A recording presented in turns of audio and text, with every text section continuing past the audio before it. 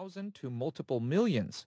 But Maggie Mahoney of the Tobacco Control Legal Consortium says regulators needed to act. Mahoney's group works with public health departments, and she says there's growing evidence that young people are getting hooked to nicotine-containing e-cigarettes. There may be a perception that the products are safer because you're not burning tobacco like you would with a cigarette. The FDA says its new rules will help change those perceptions. Here's Health and Human Services Secretary Sylvia Burwell in an online video message this morning. Consumers will gain access to information, and risks associated with these new products will be clearer and easier to understand. Still, the e-cigarette industry isn't ready to give in. Attorney Phil Damon, who's part of an industry coalition, hopes to prevent the FDA's new rules from taking effect. We feel the FDA has overstepped its bounds, and we would expect legal action to be forthcoming. In addition, Damon says they'll be lobbying legislators to change the law. I'm Nova Safo for Marketplace. Tomorrow, to most of you, is Friday. Tomorrow, to people in my line of work, is the third Friday after the conclusion of the reference week, i.e. the week which includes the 12th of the month. We, though, like to just call it Jobs Day around here. The April unemployment report lands at 8:30 Washington time, which is a very long way of saying Wall Street today was a snoozer, man. What with everybody waiting for that report? We'll have the details when we do the numbers.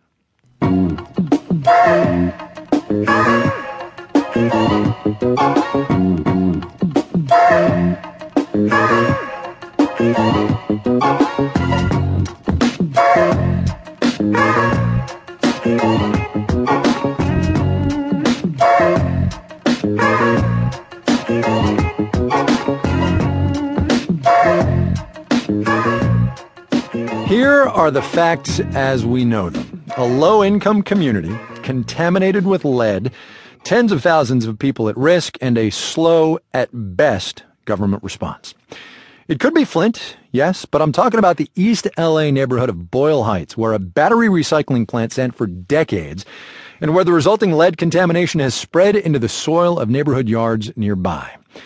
Recently, $176 million was earmarked for cleanup, which sounds like a win until you find out how much there is to do. Marketplace's Jed Kim reports.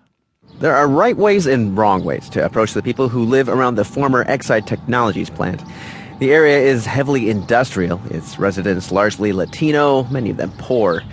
Even just getting to a front door isn't easy. Protective fences surround a lot of houses, lots of dogs. Jessica Prieto knows how to get a homeowner's attention, though. She just taps her fences with a pen, or a clipboard. So this is how you knock. Yeah, just in case they have dogs. Once she's got their attention, there's the hook. Information they really need.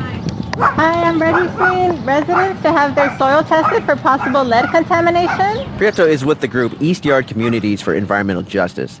She signed up a few people today. Not bad for a weekday. That's fine. Usually during the outreach events that we have, those are like when we get the most signatures. So that's a right way. A wrong way would be approaching a resident with a microphone, like I did. Oh, I'm not going to go on your radio. It's a public radio show. Are you sure? I didn't want to go on your radio. Okay. There are lots of other wrong ways to go about getting this community's trust. First off, there's the whole contaminating homes with lead thing. Possibly 10,000 within a 1.7-mile radius. That's what the battery recycler is accused of.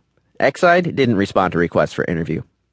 The California government has also made mistakes. The Department of Toxic Substances Control allowed the company to operate for decades on an essentially obsolete permit. Gladys Limon is an attorney with Communities for a Better Environment. The pattern of conduct of the agency, in our mind, shows that they have clearly prioritized business interests over securing the health and safety of these communities, which is their mission. That's a problem because the agency is now in charge of cleaning up residents' contaminated yards, and it needs signed permission from residents just to test the soil. This effort will take enormous community buy-in, but that could be tough, says Lisa Schweitzer, a professor at the USC School of Public Policy. One of the real problems in this is that communities really have no reason to trust government if they haven't done a good job of being a custodian or steward of the industry prior to this. The department says it is working to improve that.